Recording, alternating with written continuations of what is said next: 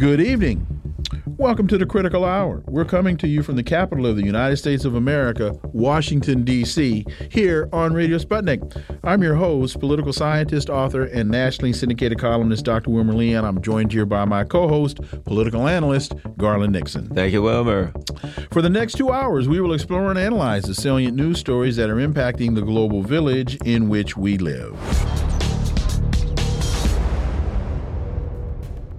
Orinoco Tribune has a piece entitled Ukrainian Shelling of Zaporozhye Nuclear Site May Lead to Catastrophe.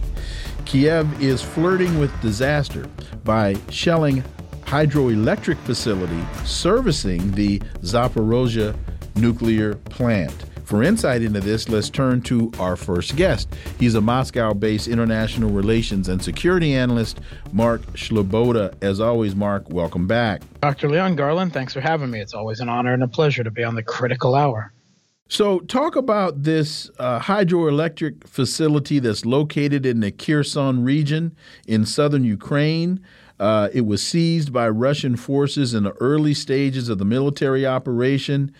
Together with the Russia-controlled Zaporozhye nuclear plant, the biggest in Europe, it has been attacked by Ukrainian troops with use of Western-supplied weapons. Mark Sleboda. Yeah, okay, so besides just the Kiev regime shelling and drone attacks on the Zaporozhye nuclear power plant itself, they have also launched attacks on a nearby dam, a hydroelectric facility, which is important for supplying cooling water to the reactors at the Zaporozhye nuclear power plant. So if there was severe damage to this plant, then that could possibly present problems maintaining cooling at the plant. So it is a secondary concern to the attacks on the plant itself, but important nonetheless. And we have seen shelling attacks on the hydroelectric power station by the Kiev regime for sporadically over the last month. And they have done some small damage, taking out hydroelectric unit number 3 in March. Repairs for that will be extensive and will take time, perhaps more than a year. The most recent attacks have mostly been intercepted by Russian air defense and have not done any significant damage to the plant. But it appears that occasionally the regime forces are still trying. So it is another area of concern besides just the attacks on the plant itself.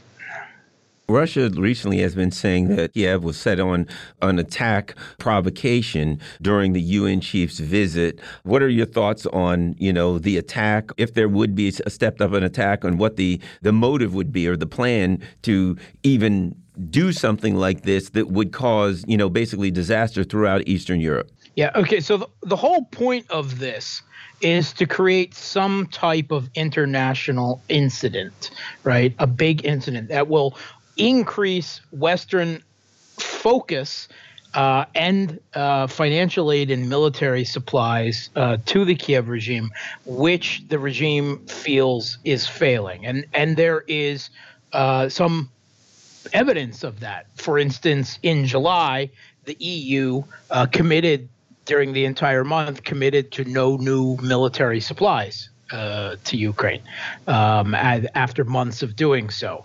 And part of this may be due to political disagreements and fatigue, and other parts of this may be simply that they have given everything to the Kiev regime that they can without deeply cutting into their own supplies. But the Kiev regime feels this attention, this support is waning. They're trying to create some type of major international incident. The arrival of the UN Secretary General is seen as an opportunity to exploit. There are a number of targets within the plant, short of a direct attack on the reactor, which could create such an incident, such as if attacks manage to penetrate the steel and concrete containers that hold spent nuclear fuel, creating something like a dirty bomb effect.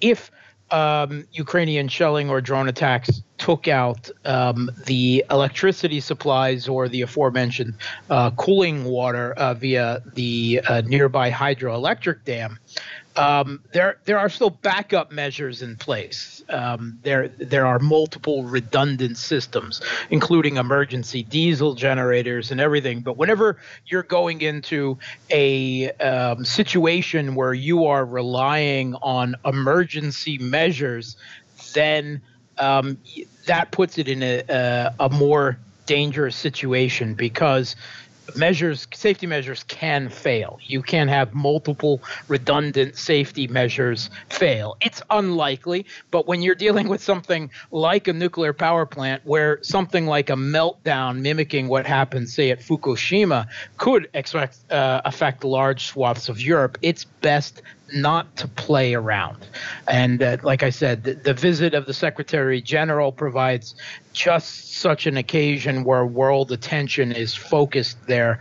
And according what seems to be obviously Russian intelligence, and this seems to be confirmed by movements of the Kiev regime's artillery forces, they seem to be lining up, or at least did seem to be lining up for such an attack. Hopefully, the Russian exposure of this attempted, false flag, which would be blamed on Russia, is enough to avert it. Moving beyond the nuclear issue, if the Kiev forces were successful in attacking the hydroelectric facility, what would the breaching of that dam do to the surrounding area in terms of water? I'm thinking about if they were to bomb the Hoover Dam, or if they were to bomb the Grand Coulee Dam, what all of that water flow would do to the lower lying areas. So is there any concern that if this hydroelectric dam is breached, that could cause a catastrophe of another nature? Sure. It's not quite the same situation as the Hoover Dam, which is a little bit larger, and the underlying areas would be more affected. Mm-hmm. But it certainly presents, and we have to remember that the Kiev regime has already blown up their own dams before to flood areas around Kiev. In order to help complicate the Russian holding maneuver around Kiev at the time. Now, that flooded towns as well, but that was regarded as a type of scorched earth policy that was worth it for the military complications it caused Russian forces. That's certainly something that could be considered here. A safe measure for Russia at this point would be to shut down all, or at least most, of the reactors at the plant. The problem here is that this plant supplies 20% of Ukraine's electricity. A whole fifth, not only to Russia-controlled areas in the south, but it continues to supply electricity to regime-governed areas. And a loss of electricity to one, fifth of Ukraine would cause a whole host of other problems that would result in civilian deaths anyway. I mean, people in hospitals and so forth that depend on electricity, their lives could be put at risk, in medical conditions and something like this. So Russia is loath to do this, and they know that if they shut the plant down, they will be blamed for the loss of electricity to a good chunk of the Ukraine on top of this. So there are multiple things and risks for civilians, for the Russian government to consider here during these attacks. Have you been reading anything lately? I'm just starting to see it about Russia and China looking to possibly normalize relations with North Korea. Yes. I have seen that, and it is something that North Korea has quite obviously been doing a charm offensive with Russia.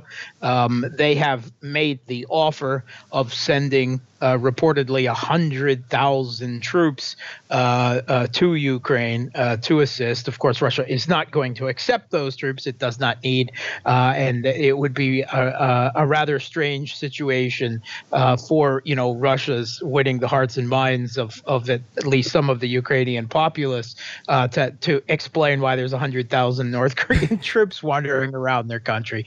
But it's certainly they've also offered to send some workers to help with the reconstruction of cities that have been devastated by the conflict, and now going on for 8 years, but escalating recently in the Donbass, and there's some indication that might be more welcome. So that is encouraging. Certainly, it's a kind of charm offensive that North Korea is hoping to have improved relations with Russia and China out of this. Both Russia and China have to various degrees acquiesced to Western pressure because, in part, because of North Korea's nuclear program, but other reasons as well, which include forestalling a more serious U.S. attack on North Korea. If you give them a little bit, there's the hope that the U.S. will calm down and not launch a major attack. But that has failed in several situations in the past, such as in Libya. And so what does that improving relationship do to the dynamics in the Asian region as it relates to South Korea and Japan? Well, I mean, it certainly complicates relations. The previous South Korean government was keen on improving relations with North Korea and peace. The current one, less so. Needless to say. And there have just been major U.S.-South Korean military drills on the North Korean border. But it would dramatically improve North Korea's trade relations with China and with Russia, which would alter the economic balance in the area. Right. And North Korea has a lot of rare minerals. Do you know anything? I throw a lot of stuff at you, but Russia's apparently sending some hypersonic jets with hypersonic missiles to Kaliningrad. Yes. So, I mean, Russia has sent various measures. There are reports that Russia has sent Iskanders previously as a response to NATO's expansion previously. This will be seen as a deterrent measure to forestall any NATO attempts at military action during the Russia's intervention in Ukraine. They would be behind the lines of normal air defense and thus present an extraordinary level of threat that Western military planners often talk about, the Kaliningrad problem. Mark Sleboda, as always, thank you so much for your time. Greatly, greatly appreciate that analysis, and we look forward to having you back. Thanks for having me. Folks, you're listening to the Critical Hour on Radio Sputnik. I'm Wilmer Leon. I'm joined here by my co-host, Garland Nixon. There's more on the other side. Stay tuned.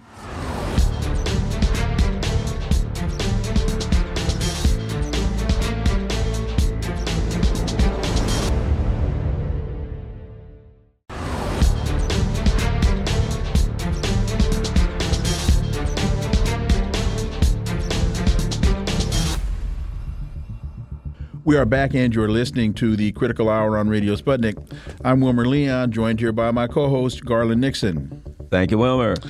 The South China Morning Post has a piece entitled "Chinese Troops to Join Russian Military Drills as Tensions Grow with U.S." The People's Liberation Army, the PLA, will send troops to take part in a Russia-led military exercise in a show of closer ties and military strength amid rising tensions with the U.S. Well, Garland, the folks in the Pentagon can't be happy about this one. For insight, let's turn to our next guest. He's retired from a global advisory services firm where he advised clients on their China strategies and business operations. He was educated at MIT, Stevens Institute, and Santa Clara University. He is the founder and former managing director of International Strategic Alliances, and he is George Koo. As always, George, welcome back. Thank you. Nice to be back with you folks.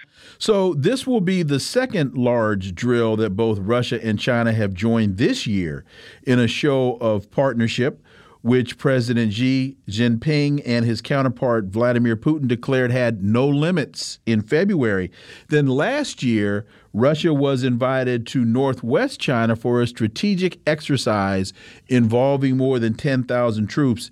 It was the first time a foreign army had taken part in a PLA strategic exercise in China. George, I think we have to look at this in a much broader context. And as I said in the open, the Pentagon cannot be happy about this. Yeah, well, they've had, Russia and China have had a history of joint military exercise. I think one of the very significant one that was recent was actually in the high seas around Japan, which of course did not make the Japanese very happy. I think the other significant thing about in this South China Morning Post is that India sent troops to participate in this exercise as well, which makes it very interesting because India and China heretofore hasn't been exactly buddies, and yet they're both participating in this exercise. I'm no expert. In fact, I'm the opposite of being an expert when it comes to military exercises.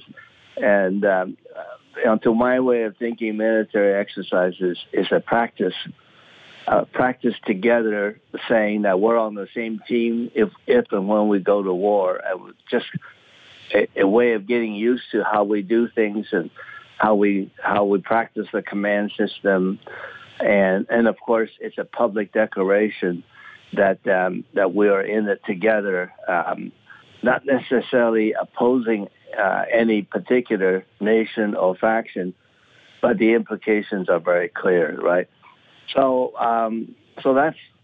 that's to me is the significance of this latest exercise. Is one on top of many. It's increasing in frequency, and as I say, the more interesting part on this one is that you actually have a number of other nations participating, including India. So it's India, China, Russia, plus some others jointly practicing together.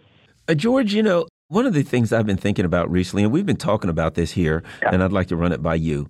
I think that for Russia and China both looking at the current circumstance with the U.S. so-called confronting them, and China being, let's say, reserved as regarding their reaction to the Pelosi incident, I think that Russia and China realize that it doesn't serve them to get into a military conflict with the U.S., that they're both economically and diplomatically, they're on the rise, and that the U.S. is basically trying to pick a fight with them.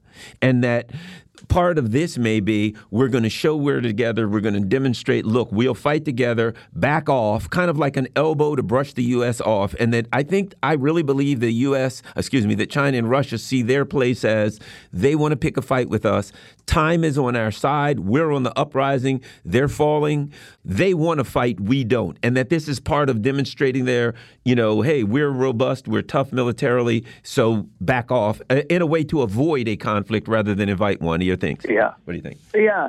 I think you're right on. It's this is our might. This is our strength. And if you want to take us on, you do so at your own peril. And furthermore, I think what China and Russia will do is to find the higher moral ground and say, okay, if you want to start something, you're going to pay, but we will be fully justified to reply.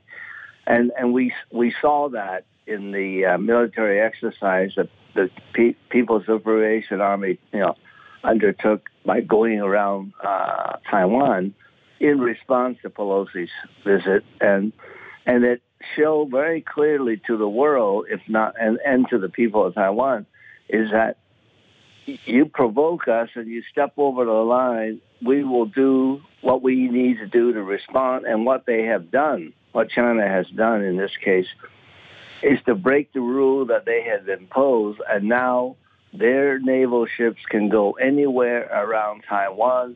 They can go inside the 12-mile limit. They can shoot at anything they want to shoot at any time they want, and that's a real practice run on invading and taking over Taiwan. And I think the people in Taiwan are fully aware of what's going on. And the joint exercise with Russia is also sending a message to Japan as well as the U.S. that better watch what you're doing. Be careful. Also, just to put a final point on this, and that is when you look at the nature of their militaries, in my opinion, are designed to be defensive, not offensive. That's one thing. Yeah. The next point there is these joint military exercises, when taken in the context of the joint statements that both presidents have released, saying basically the unipolar arrangement is over and we're here now to support a more just, prudent, multipolar world and the new currency that they're developing. You can even, I think, throw in the Chinese space station that China has launched. There are a number of different elements here in different areas that are indicating the unipolar structure is done. Yes, indeed, and I think the disintegration of the unipolar world actually began when we pulled out of Afghanistan after 20 years of useless war. And it's telling the whole world that the American forces are not so strong and mighty after all. So that's already the beginning. Now, I have one comment in regard to the exercise being defensive in nature, which I think is true. But an interesting development to look for is that apparently China is going to hold a joint military exercise with some of the Latin American countries off the coast of South America sometime in the future. I forgot if they've actually designated a date yet or not.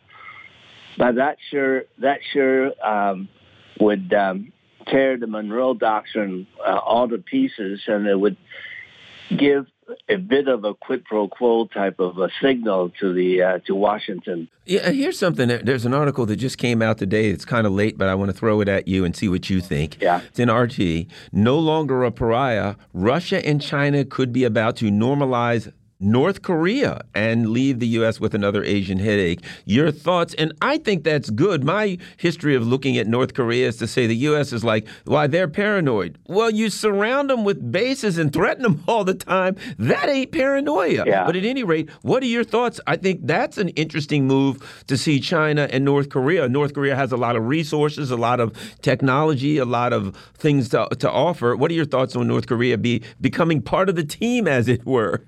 Well, North Korea needs that very badly. They really, whether it's by choice or by the American policy, became so-called, quote-unquote, a hermit kingdom with no benefit of economic exchange or collaboration with anybody else. I think they have been heretofore very dependent on the trade that they have with China, which keeps them going. But certainly anything that will enlarge the scope of their participation in the world is good for North Korea, but is also good for the world because presumably and hopefully that will promote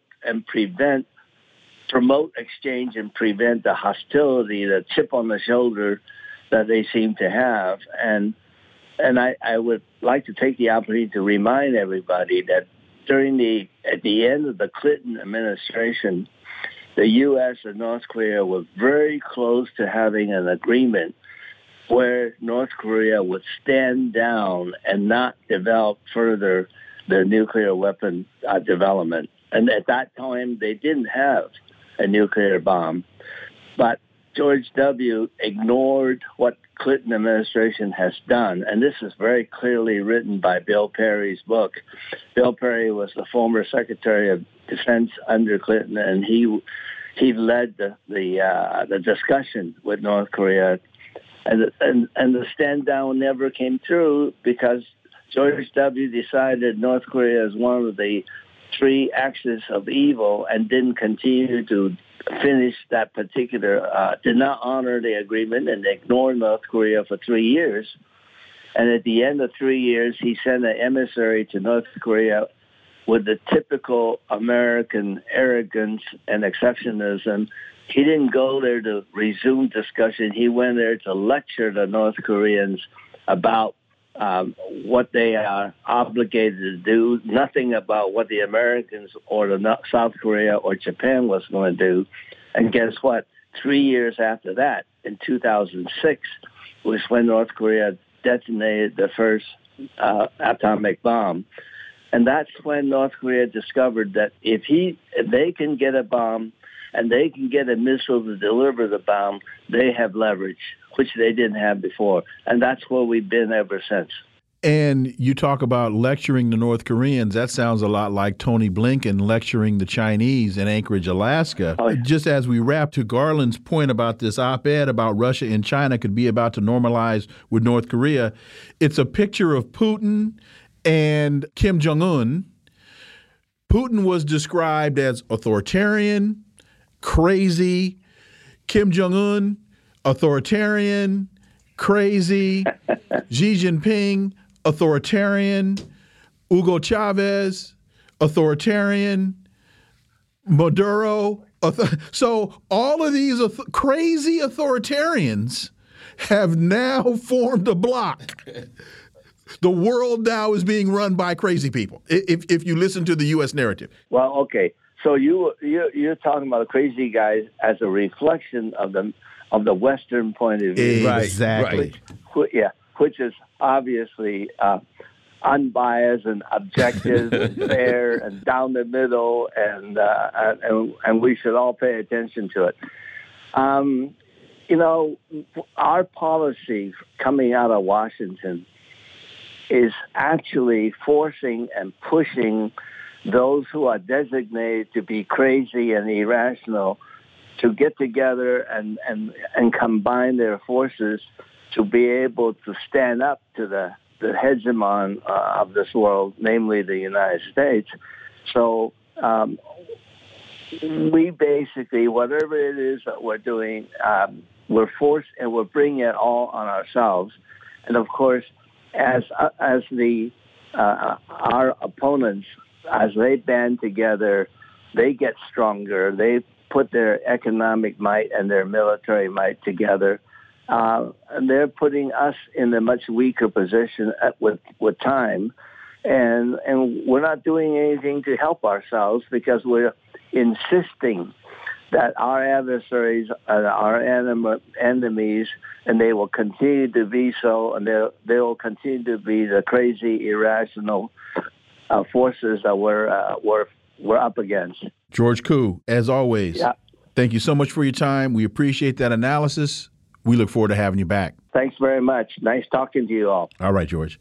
Folks, you're listening to the Critical Hour on Radio Sputnik. I'm Wilmer Leon. I'm joined here by my co-host, Garland Nixon. There's more on the other side. Stay tuned.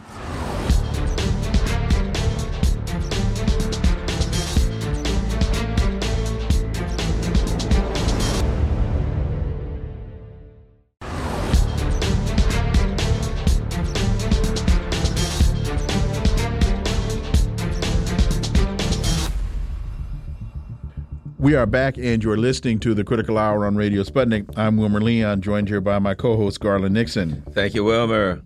Economists fear Fed minutes show central bank bent on unleashing mass unemployment. The newly released minutes of the Federal Reserve's July meeting indicate that U.S. central bank officials have no plans to deviate from aggressive interest rate hikes as they attempt to tamp down high inflation, a policy response that one economist characterized as a commitment to unleashing mass unemployment. How concerned should we be? Well, for insight, let's turn to our next guest. He's an associate professor of economics at the University of Missouri, Kansas City, former president of the National Economics Association, Dr. Linwood Tauheed. As always, sir, welcome back. Thank you. So, published minutes yesterday of the July 26th and 27th policy meeting show that the nation's central bankers judged that inflation would respond to monetary policy tightening and the associated moderation in economic activity with a delay and would likely stay uncomfortably high for some time. The minutes read. Participants also observed that in some product categories, the rate of price increase could well pick up further in the short term, with sizable additional increases in residential rental expenses being exceptionally likely. This takes us right to the discussion that we've had on this show for a year. If we have a supply side problem and not a demand problem, how will monetary policy tightening solve the problem? Dr. Tauheed. The answer is not only does it not solve the problem, it makes the problem worse. When the Federal Reserve increases interest rates in order to decrease demand, it does that. It can do that very well. But that also decreases supply because it makes it more expensive for businesses to expand their operations. And so when you have a supply side problem like we have now, not a demand side problem, what increasing interest rates brings down demand, but also brings down supply, and you end up with an economy that is fixed at the lower supply level. And what that means is that as demand goes down, people lose their jobs, money stops circulating in the economy, but there's no incentive to increase demand, and so you end up with an economy with higher unemployment. And yes, you may tackle inflation, but you have what we call stagflation. You have a situation in which high interest rates have led to high unemployment rates. Now, from what the analysis of the Federal Reserve minutes of the last meeting, the Fed chairs the governors are very well aware of what they are doing. They know that increasing interest rates will lead to increased unemployment. The Fed Reserve, as most people don't know, has actually two mandates. One mandate is to fight inflation. The other mandate is to maintain full employment. That mandate was put in place by the Humphrey-Hawkins Act in 1978. But the Fed is always focused on inflation and not unemployment. They are biased towards fighting inflation. And so they're doing what they can only do, increase interest rates, which will tackle inflation perhaps, but will also increase unemployment. Right now, the inflation rate, the consumer price index, is at 8.5%. It's down from 9.1%, so what they're doing has probably helped. But in order to get down to their target of 2%, just by a simple estimate, they would have to raise the interest rates another 11%, which gets it, of course, into the 15%, the 13 to 15% range, which would be a disaster. Here's the first thing I think. Sonny Bono, or Cui Bono, how's that? Somebody with Bono, who benefits? And when I look at this, I say, well, let me see. The Federal Reserve is owned by a bunch of big banks. And if you raise interest rates, banks benefit. Billionaires who own these houses and own these places that they rent out benefit. And now you have a person who can't qualify to buy a house, but they're renting at more than it would cost for a mortgage. When I look at what they're doing, it seems to me ultimately the banks benefit, the wealthy benefit, that this is another example like 2008 and COVID, wherein a disaster is created. And in this instance, a man-made disaster, although COVID, we could have that discussion too. a man-made disaster is created through economic policy. And what do you know? The rich still benefit. Dr. Tauheed. Yes, I mean we should just disabuse ourselves of the idea that everybody is suffering as we bring down inflation. Inflation is certainly benefits those who have loans that they have to pay back. But increasing interest rates makes it more expensive for those who might want to borrow to buy a house. Therefore, they can't do that. Want to borrow to buy a car, they can't do that.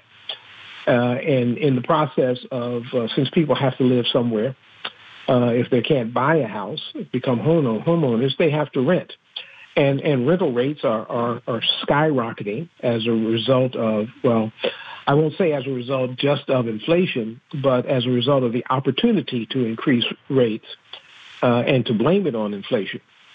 And so, Wall Street is, after a year of being down because of inflation, is now rallying because the interest rates are going to increase unemployment.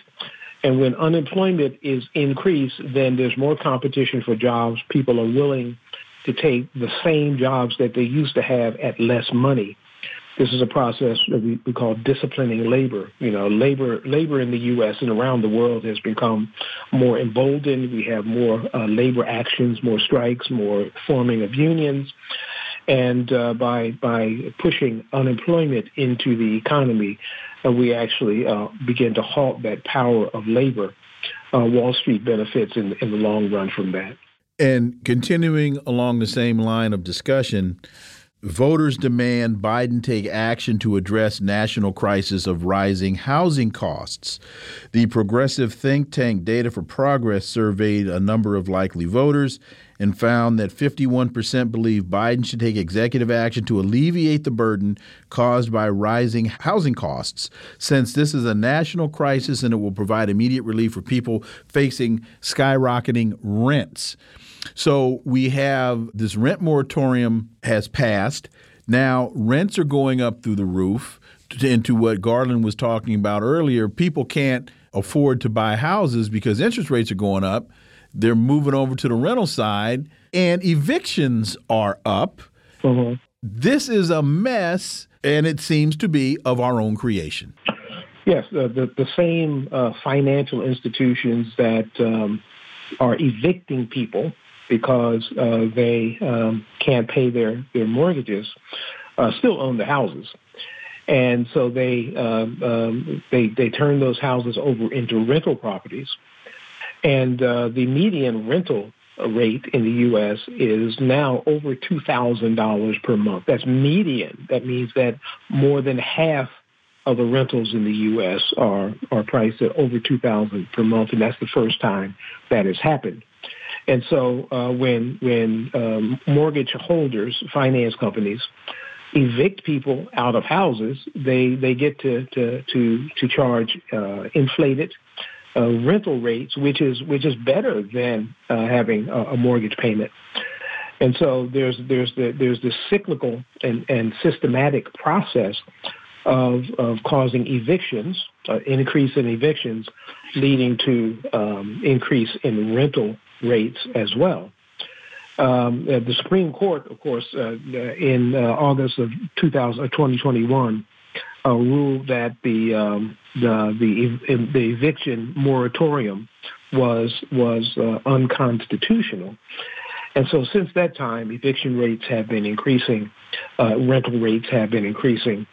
And, rental rates aren't going up because the cost of the house is increasing. That house is already owned.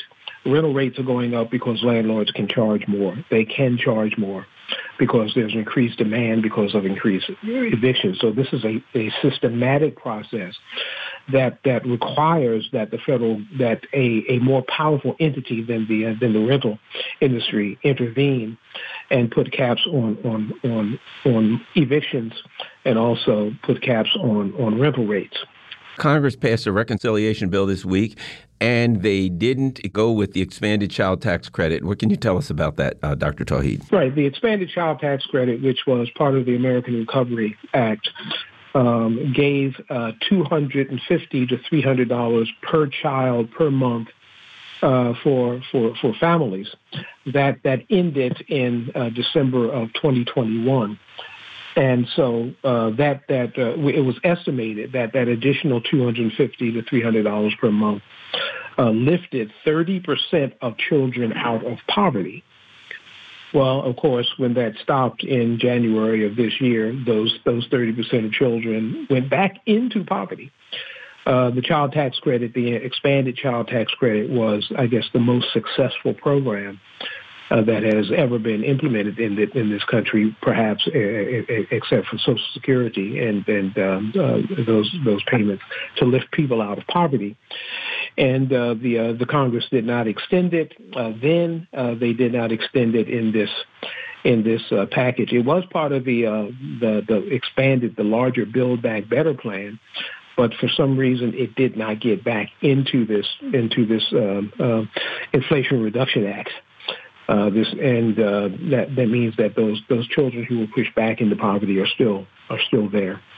That to me speaks volumes, because $250 to $300 a month in the greater scheme of a budget doesn't seem to be a lot of money when you're talking about raising a child out of poverty. So if you don't do it on the tax credit side, it seems as though it would be very, very easy to do it on the service providing side, if that makes sense. Yes, that's $250, $300 per month totaled about $60 million per month in the federal budget. We're talking millions here, and even if we extend that over 12 months, that's still less than $700 million dollars. And in this Inflation Reduction Act and other acts, we've been talking about billions of dollars and trillions of dollars. This would be a drop in the bucket to bring those 30% of children back out of poverty. But the Democrats lost the opportunity to do that.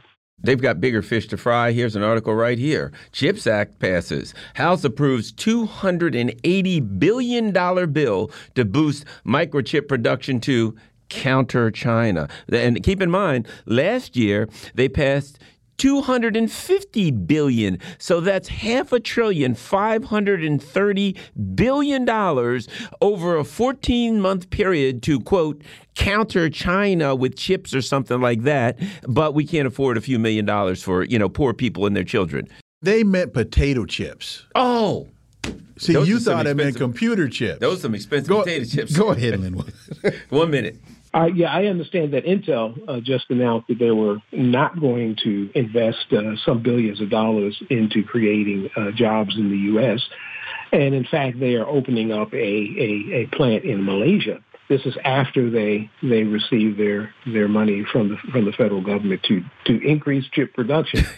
So that money is not increasing jobs in the U.S. I think it's 9,000 jobs that are being created in Malaysia. We've seen this happen before, where money goes to corporations to do things in the U.S. and they use that to buy back stocks or to increase their productivity somewhere else where there's cheap labor. We've gone through this before. We've been duped again. Sounds like a scam to me. Dr. Linwood Tauheed, as always, sir, thank you so much for your time. Greatly, greatly appreciate it. We look forward to having you back. Thank you, sir. You're listening to the Critical Hour on Radio Sputnik. I'm Wilmer Leon. I'm joined here by my co-host, Garland Nixon. There's more on the other side. Stay tuned.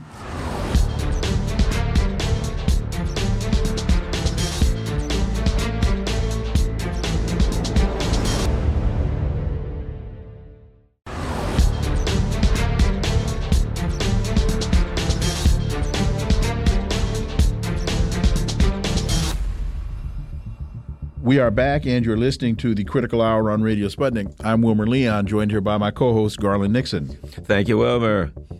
Orinoco Tribune has a piece, How Russia Thwarted U.S. Imperial Plans in Ukraine and Beyond. History testifies, time and time again, that the United States and Europe have always viewed Russia as coveted prey, and more so as a powerful opponent to their expansionist pretensions. Without a doubt, for various reasons that we will detail later, Russia has today become the top geopolitical military threat to Western hegemonic aspirations.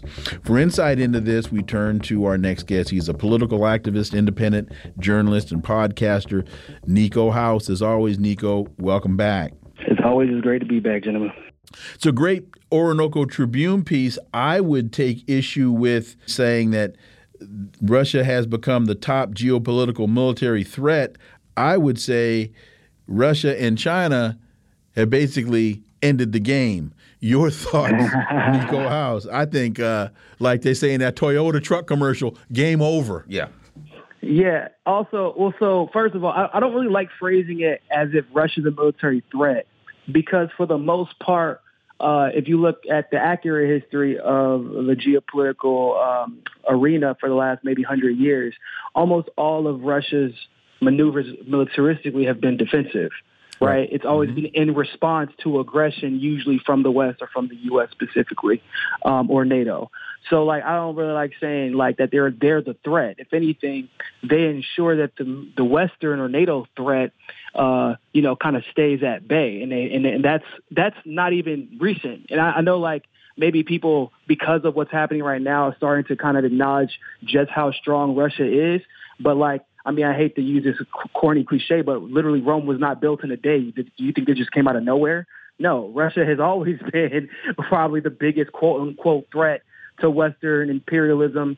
Like, if you go and look at the history of Cecil Rhodes, this is written about in the New York Times in 1902, actually. Like, Russia was always Great Britain and the United States' biggest economic and military competition. World War I was started to stop Russia and Germany, but mostly to stop Russia. We funded the Bolshevik Revolution because it's easier to overthrow governments during transitions of power. Now, we didn't account for Stalin, kind of overruling Trotsky's, his entitlement to the throne, if you will. But yeah, that was the point of us funding the Bolshevik Revolution. We balkanized Russia because they were the biggest threat. So this isn't new. I just feel like now it's coming full circle for what we did to the Soviet Union, which is infiltrate them, economically cripple them, and then break them up.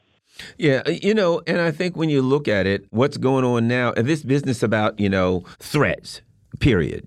China's a threat, Russia's a threat, blah, blah, blah. And when it comes down to it, what it means is this. You go back to the Wolfowitz Doctrine. The people who run those countries are trying to make the lives of their citizens better. They're trying to raise, and they have been both countries have been very successful over the last 20 years of raising the standards of living for their people. They've invested in infrastructure. They've done things that, God forbid, the United States used to do under FDR, right? Those kinds of things. And as a result, their country's increasing. And the U.S. looks at it and says, wow, your economy's increasing, your military potential's increasing, your people are better off.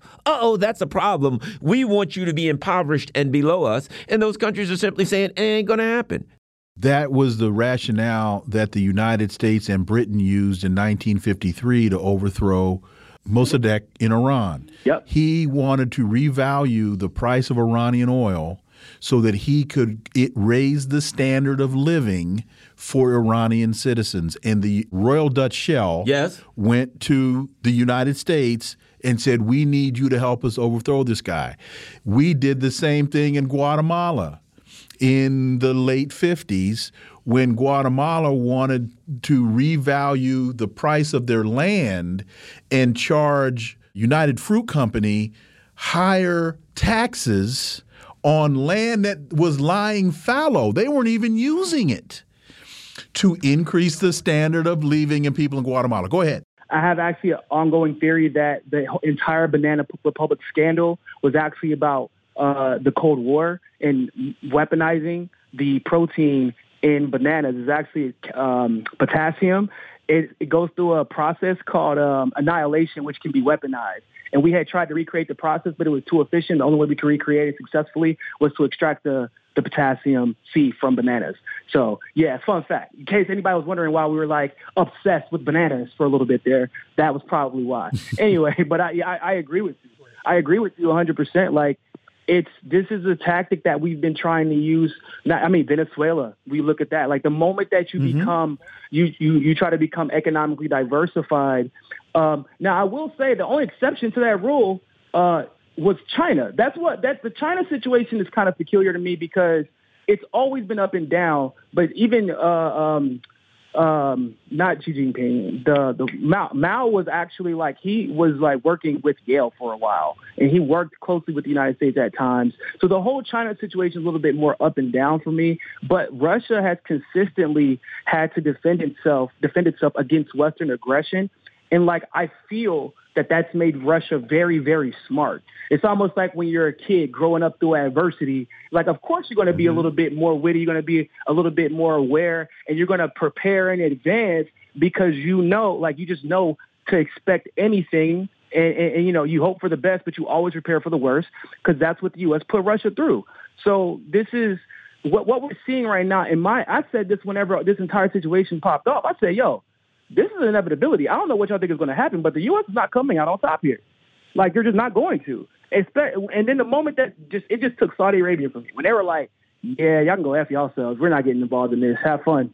That was it for me.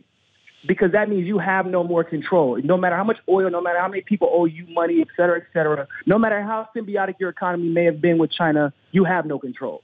Nobody fears you anymore. And I think that's important, that last thing you said, nobody fears you anymore. Add that to something else. And I think a lot of the developing countries, the Africa and the South Americas, looking at this and they're saying, under the U.S.'s system, the so-called rules-based order, these things worked out disastrously for us. They've been abused. They've had their resources taken. And now they're seeing an option where they can possibly be an equal partner, where there's a new coalition that says we'll loan you money in a fair way, we'll build infrastructure, we'll work together, and we won't overthrow your governments. So I think one of the things the U.S. didn't see coming, it thought, well, Africa and South America, they're scared of us, so they'll just go right along with us and sanction Russia. And they were like, no, we ain't doing that, bro. That's not going to work for us. Your thoughts? It's funny that and you could tell Biden and the entire foreign policy establishment was caught off guard by these countries not bending the knee, if you will. And in fact, it's actually playing out in Africa, especially where nobody's actually been talking about this, but leaders have been getting assassinated and overthrown in countries where they're worried that they'll end up becoming economically tied to China. Not as much Russia, because Russia doesn't actually get involved all that much in Africa. But I would say though, the only issue that I've been having with China's involvement in this entire situation is some of the way they're going about their business in the Caribbean and in Africa, because I feel like there is not being enough, there's not enough leeway for these countries to be self-determined economically. And sometimes it's good to be able to get a loan or whatever. But my issue is that a lot of this is Hong Kong involved in Africa. It isn't mainland China, which is a big difference for those of you who understand international politics. And we have to remember that there's never been a foreign superpower, economic, military, or otherwise, that has gone into Africa with altruistic intentions, regardless of the situation. So even though I would never compare China to the U.S. as far as just imperialism is concerned, but I would like to see more self-determination allowed with these countries, because a lot of them don't need loans. They have the resources. Just let them use their own resources. But they're being put in situations where you have a good cop and bad cop between the U.S. and China, and that I don't really like it, because we've already seen how this goes. Well, we know that as of last year, there were, 8 coups in African countries, most of them in areas that are commanded by AFRICOM. And to your point about resources, I would say that a lot of this has to do with changing not the development model, but changing the production model so that the products that are being produced from these resources are produced in the countries of extraction instead of the resource being extracted at pennies on the dollar and the finished product being sold on the international market for tens of thousands of dollars. Yeah, which, it's not necessarily, like I said, it's not necessarily a bad thing. Like the transition, unfortunately for Africans, like how much choice do they have, right? But I guess like that's part of my issue is that they don't have a choice in a lot of these matters. And I feel like we just have to kind of keep that in context when we're talking about this, because a lot of people just, oh, no, Africa's fine. Like, they're being given loans and da-da-da. But like austerity has been used by superpowers to have control through one means or another in developing countries. And we just have to kind of always be cognizant of that, because a lot of the times we don't figure it out until it's too late.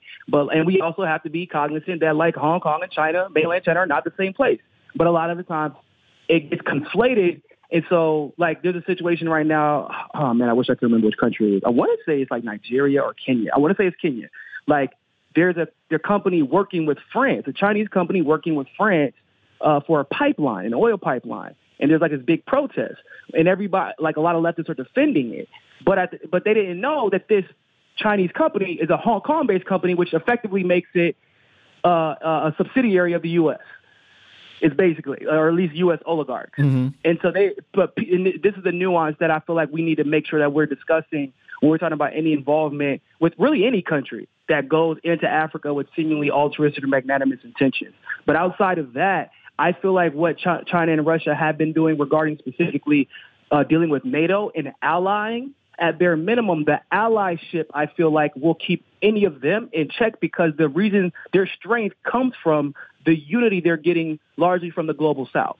I would quickly take issue with you using the word altruistic, because this is business. Yeah, it's true. This isn't generosity. Nobody's doing anybody any favors here. But it's sold as altruism politically by a lot of leftists. That's okay. Not that it is altruistic, but it's sold as altruism. And you know how leftists can be a little bit utopian, pie in the sky type people. Okay. They keep mad with them. Yeah. I would put it to you like this, and here's the thing I see. The Africans should have the independence to make a decision as to who they want to do business with. Right now, the U.S. is going to these African countries saying, you better only buy wheat, only buy gas from Russia, nothing else, or you'll be punished. Whereas Russia and China aren't saying that. Russia and China are saying, look, we'll do business with you, do business with whoever you want to, we'll sign. So I think the difference is that the U.S. empire traditionally tries to bully, control, and overthrow the governments and stop them from having independence to do, they kind of do the mafia thing, as opposed to Russia and China tends to say, let's make a business deal, let's write it up. We'll see who gets the best out of this, hopefully us, but we ain't going to overthrow your government and tell you what you can do. A minute and a half. Yeah, no, I mean, and I agree. And like, that's the best thing you can do. And we just have to, when we're talking about like the involvement in Africa, we want to make sure that their choices are not merely an illusion of choice, because the U.S. comes in, destroys all the economic development that had previously taken place. And then whoever is the new leadership comes in and feels pressure to immediately recover or recoup on what was lost. And then you have situations where you become a little bit more vulnerable to predatory debt lending. And so that's the only thing that I would be a little bit more. But even still, the unfortunate reality is it's still better than what they had before, which is give us all your minerals, give us all your gold, and we're going to kill you anyway. We're probably going to kill you anyway. But we'll enslave you first. Think about that. Before we kill you, we'll enslave you. That's the altruistic part. Niko House, thanks, man. Really appreciate it, as always. We look forward to having you back. Of course, man. Thanks, guys. Folks, you're listening to the Critical Hour on Radio Sputnik. I'm Wilmer Leon. I'm joined here by my co-host, Garland Nixon. There's another hour on the other side. Stay tuned.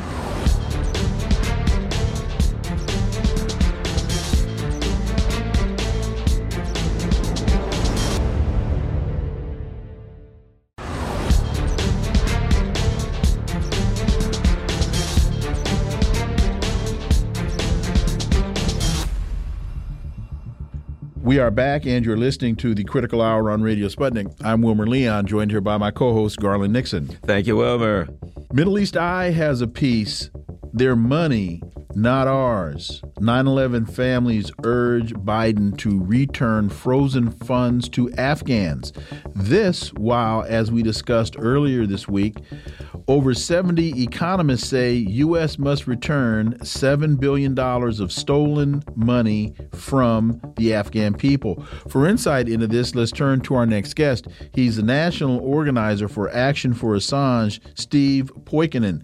Steve, as always, welcome back. Thank you very much, gentlemen. So, families of 9/11 victims have called on the administration of U.S. President Biden to release billions of dollars held by Afghan Central Bank in the U.S.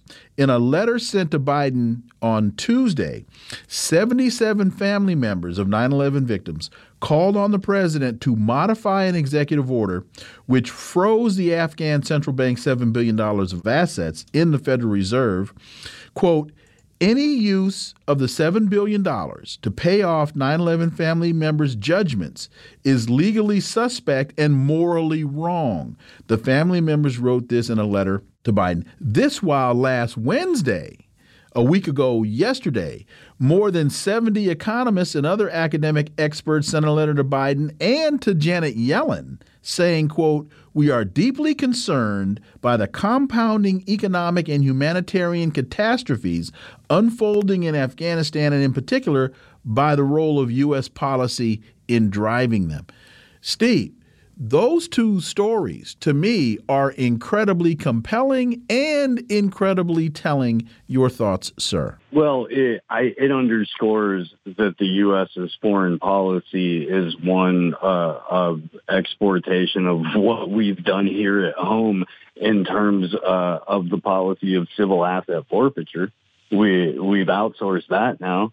We've outsourced going ahead and taking over small little organizations and making them much, much larger organizations, and then giving them U.S. funding and training in order to become even more powerful organizations, which we then point at as our next new enemy. We're doing all of these things right now as a continuance of longstanding policy. So it's not even that it's the Biden administration itself, but the neocon ghouls and the neoliberal war hawks who believe in this model of economic success via empire expansion, that are allowing for the seizure of state. And it's not just our $7 billion that we're withholding. The U.S. has convinced a couple of other client states to withhold an additional right around $2 billion too. So it's closer to $9 billion that's being, robbed from, extorted, or held on to, so that the Afghans can't use it at home. Meanwhile, there's Janet Yellen saying that, well, the United States doesn't have the authority to do this.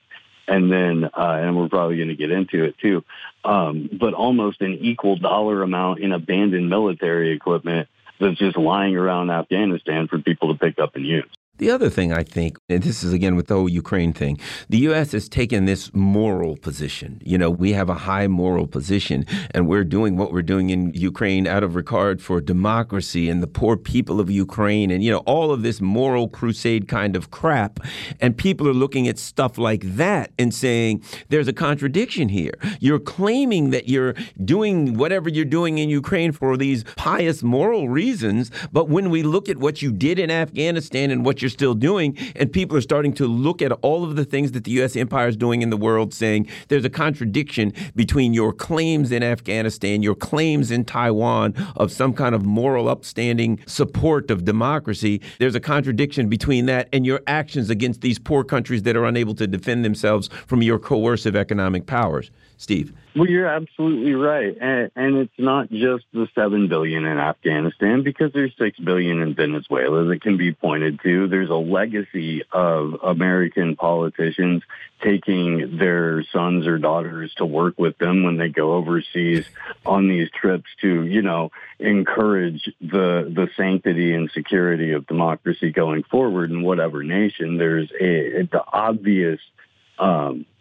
revolving door for a pile of money. I mean, just a pile of money for people who can get on the inside of the never-ending war machine that now just picks up and moves locations all over the country like it's a risk board, not necessarily for conquest, but for perpetuation of its own existence in the region. There's another element of hypocrisy here as the United States is freezing Afghan assets in order to pay 9/11 family member judgments, but it wasn't the Afghan government that backed the 9/11 play.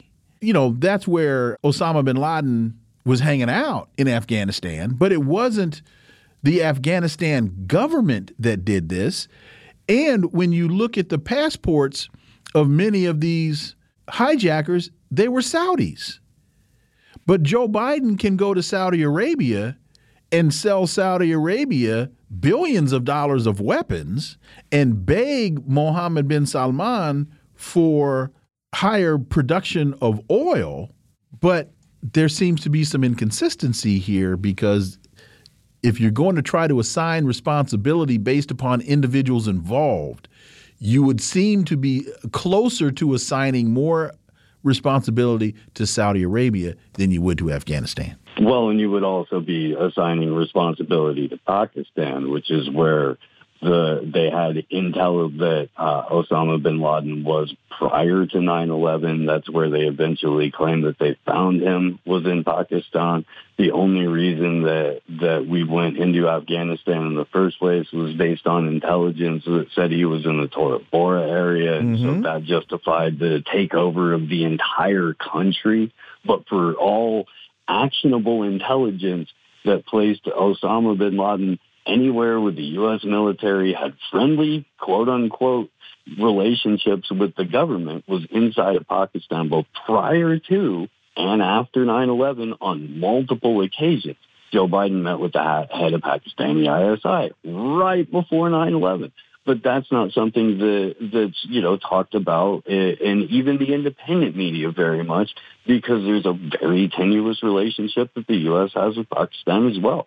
So not only is it a massive hypocrisy when you look at it in terms of our relationship with the Saudis, or relationship with MBS in particular, not just in light of what they do to their own citizens with the ongoing largest man-made genocide in history in Yemen, but it underscores that the U.S.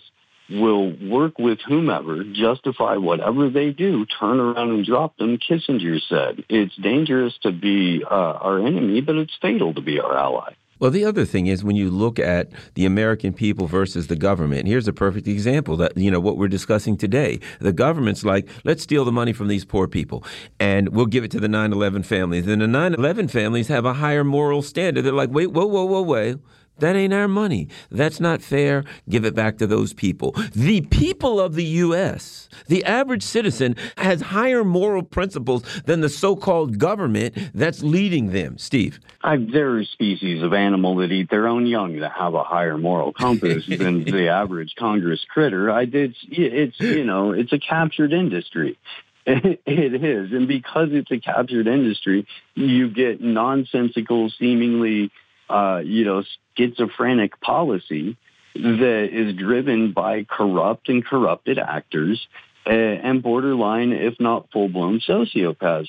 The people who wrote that letter, the 9/11 victims' families, not only do they have a higher moral center, but they can look at who the money is being stolen from, as was mentioned, Wilmer's, and say that wasn't even them. That's not, the Afghan government had nothing to do with this, and certainly not the current one, certainly not the people that you're holding money hostage from. What's wrong with you? And they're like, well, it's got to come from somewhere. We just gave $70 billion to Ukraine, so we can't do it there. Staying along the lines of the United States freezing assets or stealing money, Moscow warns of end to U.S.-Russia relationship if assets seized. Any possible seizure of Russian assets by the U.S. will completely destroy Moscow's bilateral relations with Washington. TASS quoted the head of the North American Department of Russian Foreign Ministry as saying last week. So that's just another example of the United States stealing assets. And I go back to this. Joe Biden on the campaign trail talked about leading with diplomacy. I don't think this is leading with diplomacy. Stealing somebody's money. International civil asset forfeiture is not diplomacy. This is a practice that the U.S. has only been able to get away with at home because they maintain the monopoly on violence. But on the international scene, as has been proven over the last 20, 30, 40, 50 years, that monopoly on violence doesn't exist. So if you're trying civil asset forfeiture against a country that has the ability to say no or do something about it, it's going to be a very, very, very different result than when you're going after a celebrity or an entertainer who's got away with a little bit on their taxes, because that's effectively the exact same thing that they're trying to do here, and it's not going to work. The other part is the effect that it has on the world. You know, one of the big things that's happening now is the world is looking at the U.S., is looking at the UK saying, man, why should I store my sovereign wealth funds with you people? Because if you get angry at me, that money's gone. They have broken the contract. So one could argue it's not a financial institution anymore. You're not putting your money in a financial institution. You're putting it in a political institution. And therefore, the political liability outweighs the financial liability. I think they're killing their own economic system and their banking system. Steve, you're exactly right. They've replaced whatever trust anyone thought they could put into a bank with whatever trepidation you approach a loan shark with.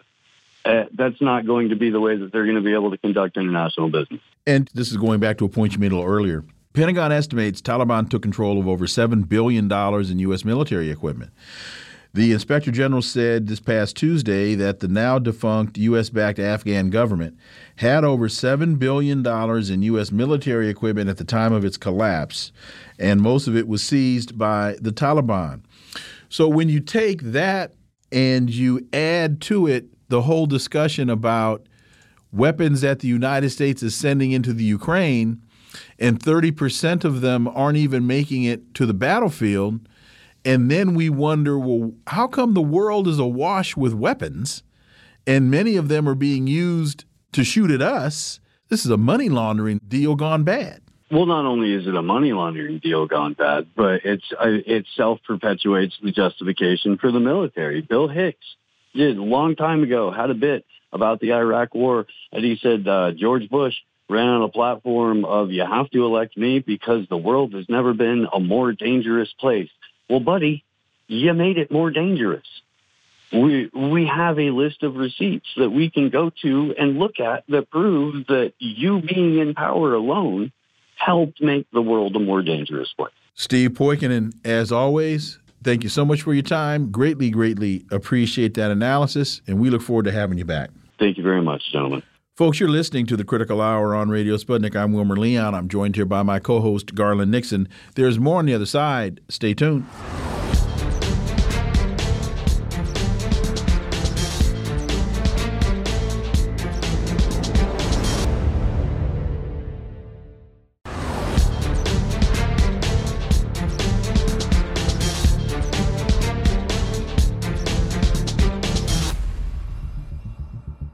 We are back, and you're listening to the Critical Hour here on Radio Sputnik.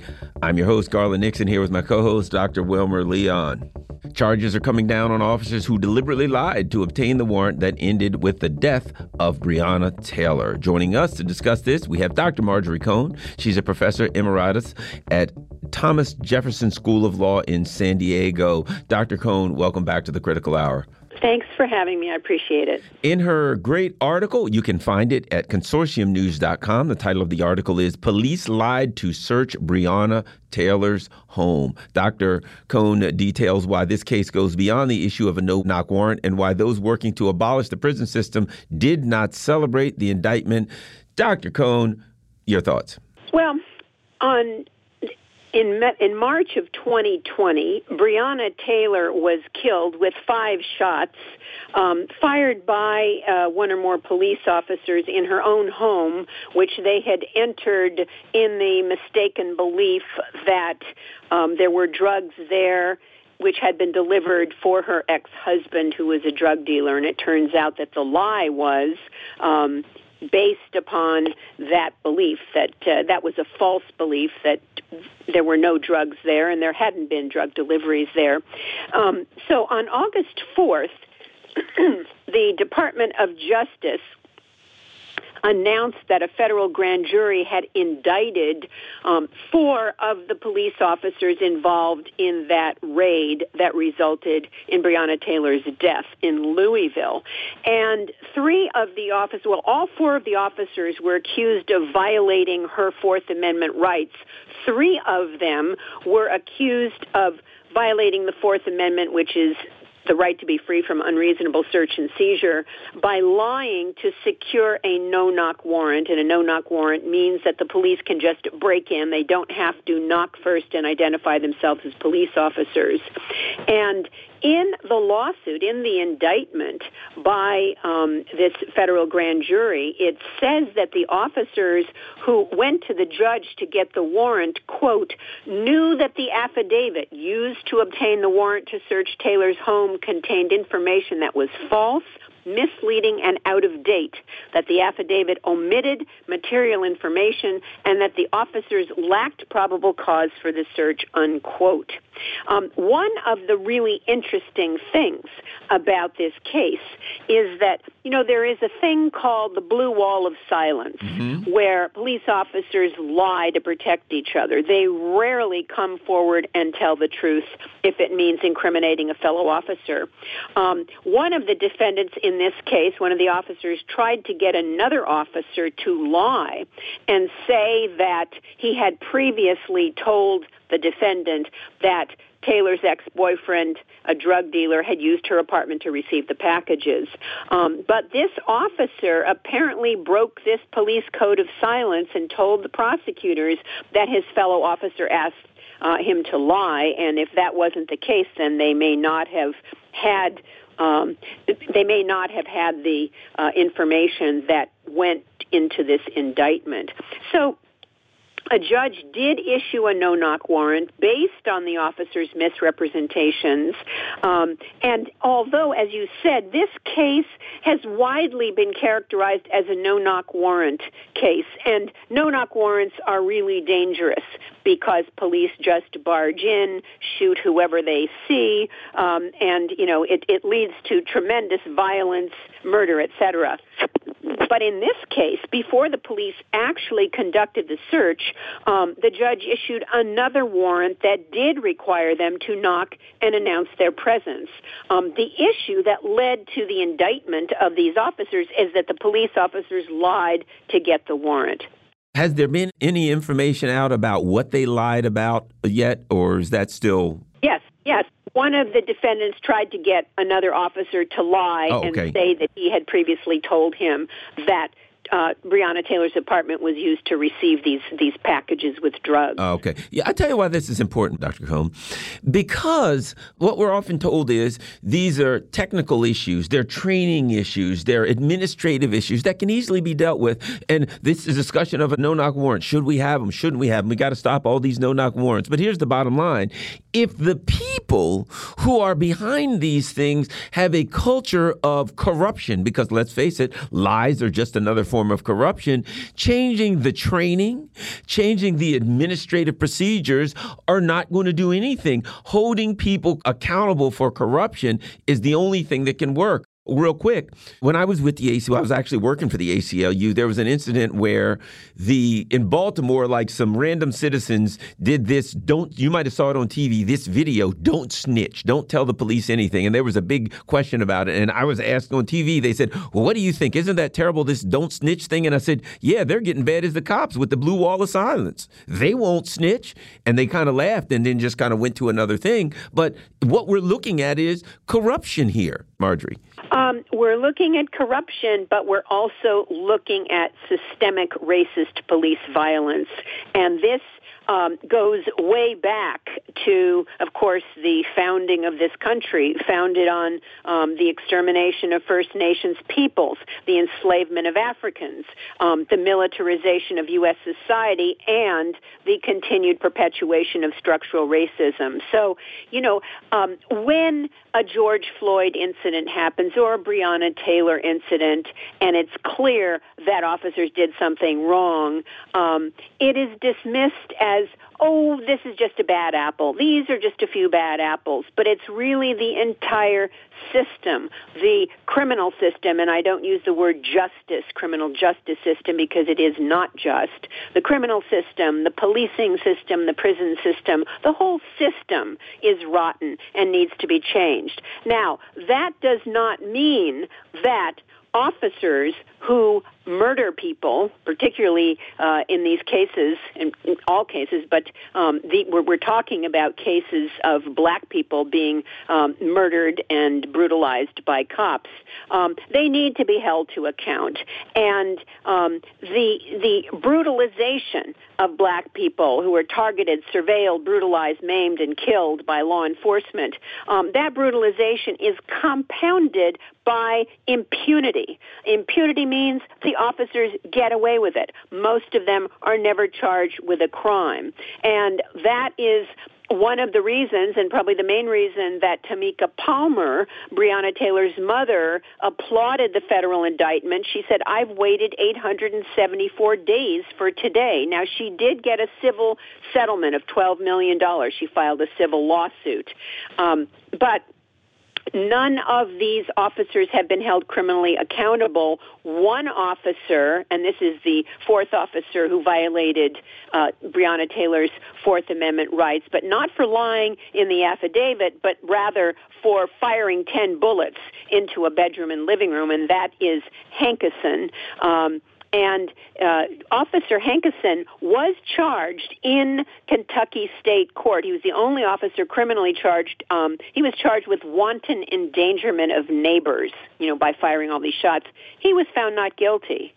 He's the only officer to have been charged with a crime. Now, these... and I should say in state court, these four officers who are accused by the Department of Justice could face many years in prison. But I think you led by talking about some people not celebrating the indictment, and there are people from, for example, Louisville Black Lives Matter, and the co-founder who said she understands why people are calling for the arrest of these officers.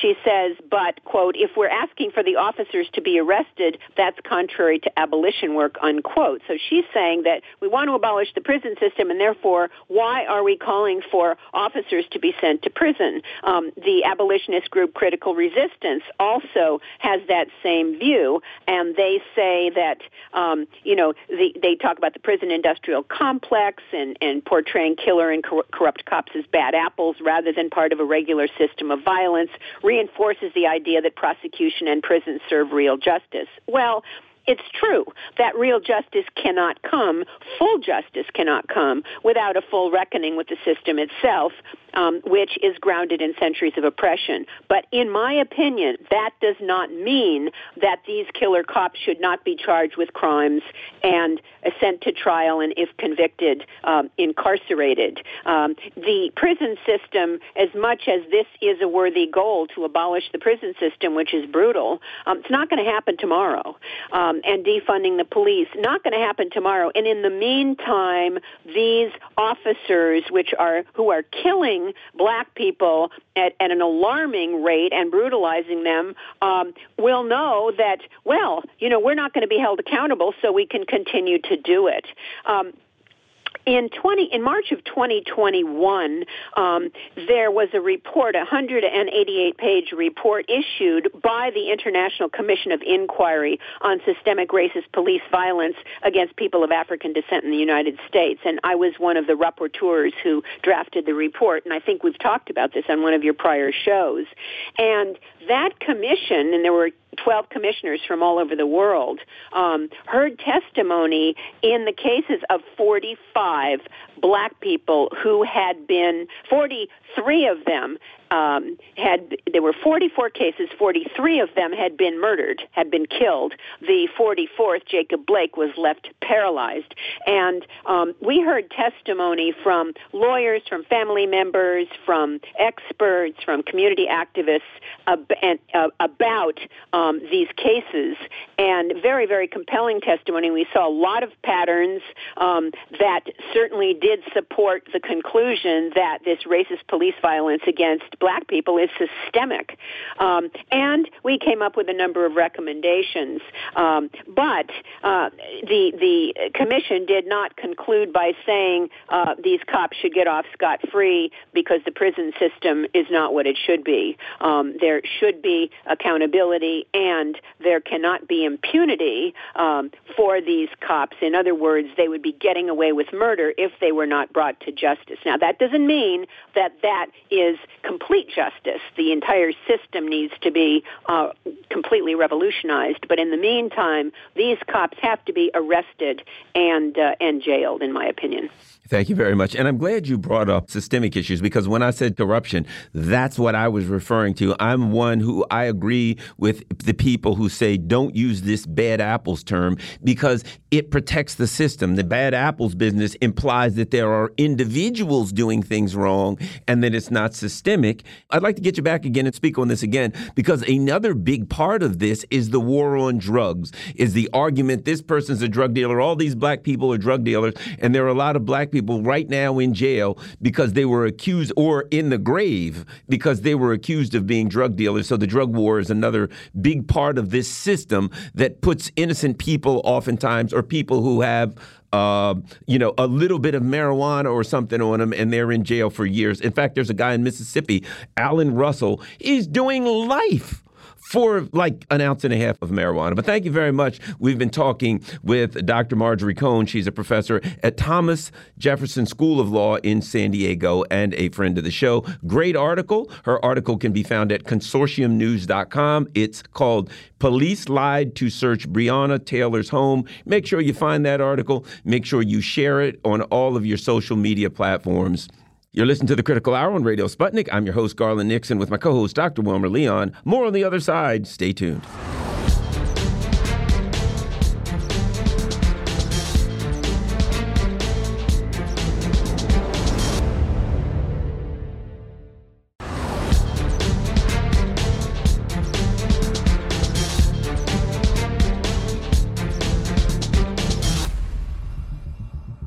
We are back, and you're listening to the Critical Hour on Radio Sputnik. I'm Wilmer Leon, joined here by my co-host, Garland Nixon. Thank you, Wilmer. According to the Defense Post, 17 dead in Turkish or Turkiya raids on Syria border posts. Turkish airstrikes on Syria border posts run by the regime forces killed 17 fighters on Tuesday, prompting the Damascus government to threaten retaliation. Quote, 17 fighters were killed in Turkish airstrikes that hit several Syrian regime outposts near the Turkish border, according to the Syrian Observatory for Human Rights. For insight, let's turn to our next guest. He hosts the podcast The Left is Dead, James Carey. As always, James, welcome back. Always good to be here. So at least 3 Syrian soldiers were among the dead and 6 were wounded in the Turkish raids. This is according to the Sanaa news agency. And any attack on a military outpost run by our armed forces will be met with a direct and immediate response on all fronts. James Carey, what's going on here and why? Well, I think there's quite a few factors at play. Obviously, northern Syria has been a point of contention for the Syrian government, the Russian government, and the U.S. and NATO in general, and then Turkey on its own. So 4 different, goals here in the region. And Turkey has tried to close in on, the Kurdish forces in North Syria, but as with U.S. holding the oil field, with the U.S. holding the oil fields, Russia surrounding Idlib, where a lot of Turkey supporters are, and all these other cities in the north, the lines are starting to cross at this point, which was always going to be kind of inevitable. But Turkey has its own aims in the region, and I think they've worked something out with Russia as far as the Kurds go. And America, we're going to leave them holding the bag. We all know that. So I think you're just seeing these operations sort of, the inevitable result is Turkey is going to come up against Syrian government troops because there's no other way they can't without Syria trying to clear out the Turkish-supported rebels who have been occupying the north of the region, or the north of the country for this time. What about, there's some weird things going on. I know Turkey met with Iran and Russia in Iran recently. Erdogan then went to Russia after that, and I understand, they've been working on things. Recently, the Turkish foreign minister called for reconciliation between the Syrian government and the opposition. So how does this play out when there's this friction going on around the border, and at the same time, Turkey's making overtures that it wants some level of reconciliation? What sense do you make of this, James? I think that is the discussions with Russia and probably Iran to some extent. I think that, again, the U.S. isn't doing anything about the YPG or the Kurdish forces in the north of Syria. I think that Turkey isn't valuing, the rebels in the north aren't winning much territory. They're not going to build anything strong up there. I think even as you're seeing, like I said, the fighting may be coming to a head where these two forces are butting up against each other. But I think diplomatically, Turkey is ready to acknowledge that things have basically been lost in Syria. I mean, there was riots last week because Turkish forces were saying they were going to pull their support for some groups. So I think you're seeing Turkey kind of concede there, and they're obviously in a strange position. They're a NATO member, but they're making, they're kind of alienated by NATO. They're kind of distrusted by Russia, but yet they're making deals with both. And playing in that little spot there, I think that they have something going on where Russia has tried to straighten out relations between them and the Syrian government. Turkey needs to do business with Russia. Turkey needs to do business with Iran. Turkey's economy is in the toilet right now, so they need everything they can get. I think that you're seeing that the war in Syria is over. I mean, we've all known it's been over, but it's been a slow end, dragged out, over the past 5 years or so. And there's just nothing viable for Turkey up there. They can try and keep those rebels supplied as long as they want, but they won't last forever. According to the Middle East Eye, Turkey's Erdogan heads to Ukraine with a message of neutrality and influence. He is there today for the first time since the intervention to deliver the message that Ankara is approaching the conflict with a balanced policy and is still ready to host ceasefire talks. Your thoughts? Well, I think Turkey just sees, again, in a weird position to be negotiating with Russia and Western powers, right? But at the same time, I think Turkey sees dollar signs in Ukraine. Turkey's been a large supplier of their military since 2014. Erdogan's son-in-law was selling the drones that were killing Russian troops a couple of months ago. They may still be at. So Turkey is now offering to rebuild crucial infrastructure, bridges, roads, things like that, which will end up costing, I don't know who's going to pay for it, but it's going to make Turkey money either way, which would be Erdogan's family-connected companies and things like that. I think that with Russia being such a big part of the Turkish economy now, that they just see Ukraine as sort of a way to make money, and Ukraine's obviously willing to take support from wherever they can get it. They don't care if you're, you have no training, or if you're a NATO government. Either one shows up, give them something, they'll take it. And Erdogan's pretty crafty. I'll give him that. I think he sees a way to make money either way out of this. He's probably done selling the war machines to him, and now he'll sell the rebuilding machines to him, Do you think, in a way, I'm thinking this too, that Erdogan may be looking at Syria figuring, how can I end this? How can I clean it up? Either by a massive attack on the Kurds, or maybe an attack on the Kurds to kind of scare them into some level of negotiations or something like that, but that he could be looking at Syria, that these actual attacks in a kind of convoluted way could be a prelude to some kind of a deal to get that mess cleaned up there, that he may say, let me get this business cleaned up and I can get back to making money. I don't know. Your thoughts? Yeah, I think he knows it's lost, right? I mean, the rebels have been surrounded forever, his rebels, and then you have the Kurds, who the U.S. is really taking no position on. They're not pulling support from, the parts of northern Syria with the oil, but there's no vocal support for the Kurdish forces anymore in the U.S. foreign policy establishment.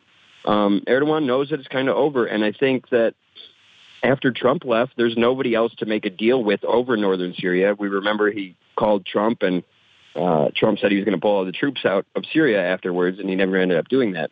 But there's nobody for Erdogan to make a deal with. Obviously, they're trying, they're holding up the Ukrainian membership of NATO, and chances are they'll continue to hold that up again when something happens.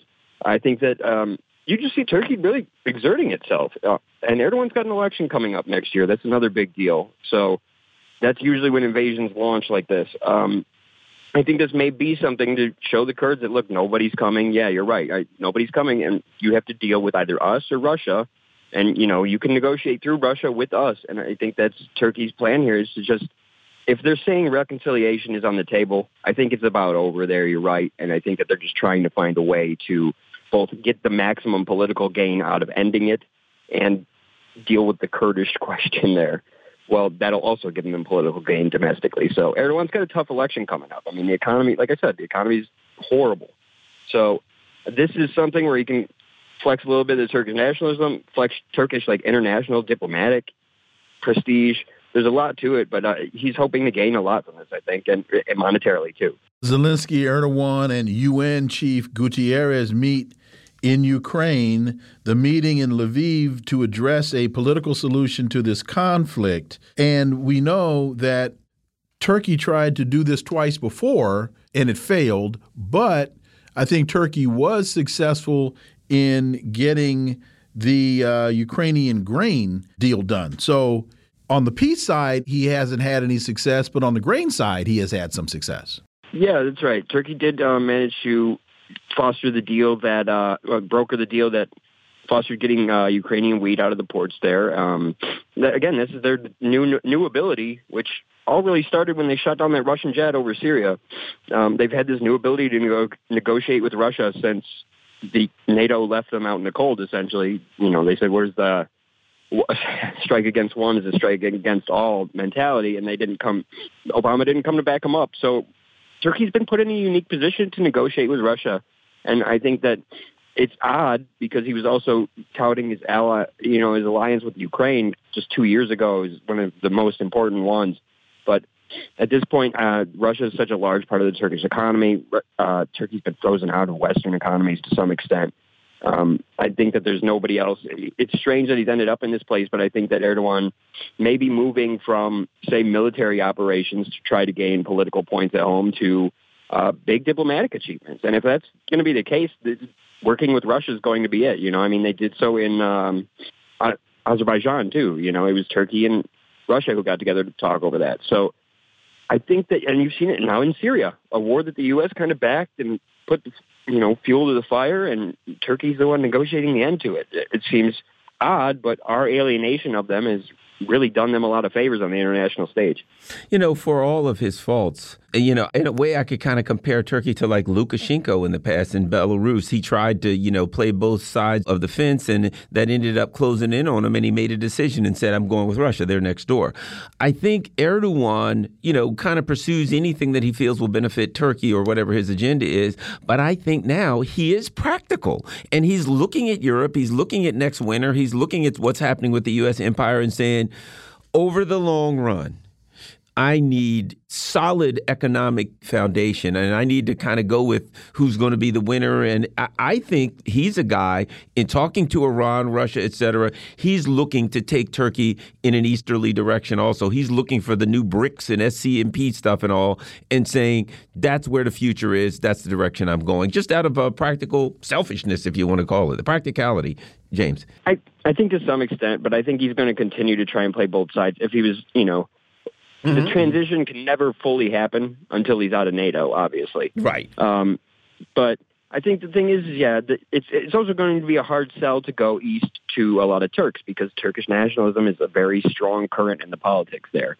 Erdogan himself embodies it to some extent. So I think you're going to see just as sort of still trying to balance and really look at it. Look at how he did with the expansion of NATO when they were talking about Sweden and Finland. He stopped that. He held it up for a moment, making demands of NATO. So I think you see him still trying to play both sides. But if something should happen, I don't know, maybe a more aggressive president here that's going to sanction them more or something like that, or by some by hook or by crook, they end up leaving NATO somehow, then I could see a full shift east. But the big requirement's going to have to be leave NATO. And I think that they will, if they are forced to make a choice, they're going to go east, because imagine if the IMF and World Bank came in right now with their currency, inflated about 600%. The conditions they would enact there and enforce Turkey to enact on their own people wouldn't be pretty. So I think that that's why the U.S. is so careful with them, that we don't want to chastise them too much, because if they go east, we lose a major military power, ground military in NATO. We lose a major economic partner for Europe.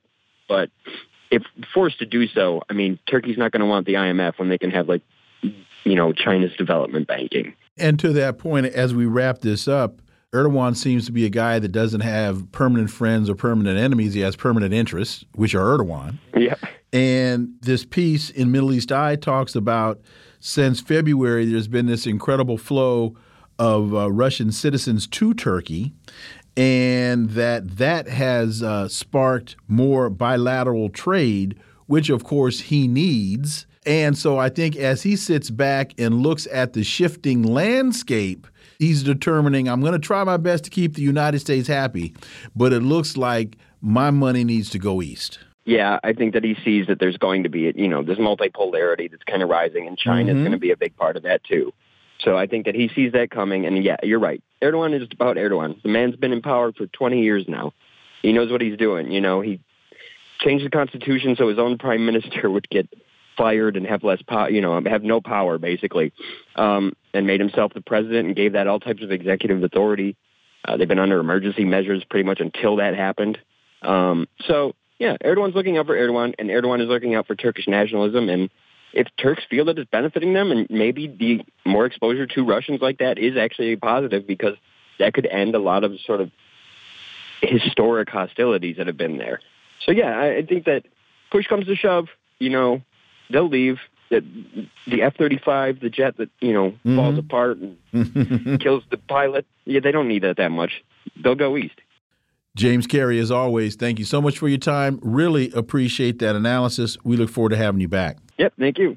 Folks, you're listening to the Critical Hour on Radio Sputnik. I'm Wilmer Leon. I'm joined here by my co-host, Garland Nixon. There's more on the other side. Stay tuned.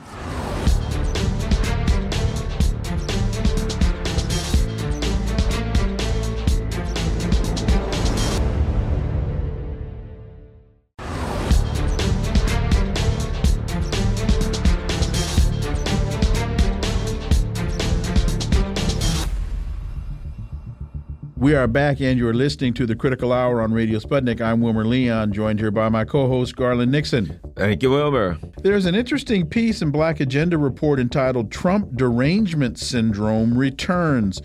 Progressives love the FBI? Leftists embrace the Espionage Act? Of course, one man is responsible for this madness, and he is none other than Donald J. Trump, the 45th president of the United States. For insight into this, let's turn to our next guest. She's the senior editor and senior columnist at Black Agenda Report and author of Prejudential, Black America and the Presidents, Margaret Kimberley. As always, Margaret, welcome back. Thank you. You write, the fallout from the FBI search conducted at Trump's home shows the rank confusion spread by people who call themselves liberal, but who are as dangerous as anyone on the right. From the moment that Trump announced the raid, they were in full fascist mode, even as they claimed to be fighting fascism. Margaret, also, you've got a matter of confusion from those on the right who were challenging the defund the police movement, but they're now calling defund the FBI and defund the other police. They don't know. Isn't that convenient? Margaret, go ahead. Only Trump can do this to people. It's true. I mean, the people on the right, the Marjorie Taylor Greens and so forth, they don't really dislike the FBI. They just love Trump, and they don't like him being targeted. That's all. So they're being hypocritical, as you point out. They're always shrieking about the defunding of the police, which actually never happened, by the way. But progressives, Democrats just cannot get over Donald Trump, and they insist on letting him live rent-free in their heads. So, yes, this is a major news story. President of the United States, FBI, getting search warrants for a former president of the country. But when you consider it's Trump, it's not surprising. I mean, nobody knows what's in these documents. We don't know. But I wouldn't be surprised if it turned out not to be that serious, because a lot of this is Trump just being Trump. No, they're mine, according to news reports. And so he would make this claim, make himself a target, not be able to get out of his own way, as he is wont to do. But immediately, people went overboard. So, for example, one of the reasons given for the search is that it has something to do with the Espionage Act. We don't know what that means. We do know what the Espionage Act is, though. It's a relic of 100 years ago from Woodrow Wilson, from the Palmer raids, that was used to persecute people on the left, that Obama has used to prosecute whistleblowers and journalists. So no one should defend the Espionage Act. Despite the fact that no one knows what's in it, all we get are leaks that there's something nuclear going on. We don't know what that means. So right away, people say he's selling secrets, he's a traitor, he sold something to Putin, he sold something to Saudi Arabia. Nobody knows what's in it. But all I can remember is being told for years about the Steele dossier, which it turned out was paid for by the DNC's law firm and which was made up out of whole cloth. And I remember being told that his lawyer had been to Prague and met with Russians. The man had never been to Prague. I mean, I could go on and on with all the things said about Trump, which turned out to be nothing, or his taxes. We need to see his taxes because it will show that Russian oligarchs gave him money. Well, now we've seen his taxes. Did we see that? No, we didn't. But we do see people who have been confused by years of this witch hunt meant, and not to get Trump for any reason that people should want to get Trump either. It's just to defend the Democratic Party. So you have people who should know better praising the FBI, the same FBI who wiretapped Martin Luther King and told him to kill himself. The same FBI that still entraps black people and Middle Eastern people and claiming they're terrorists. That none of these people, including Trump, deserve anybody's praise. But the other thing is, every time Trump is in the news, it lets the Democrats off the hook. Nobody's talking about Biden's failures.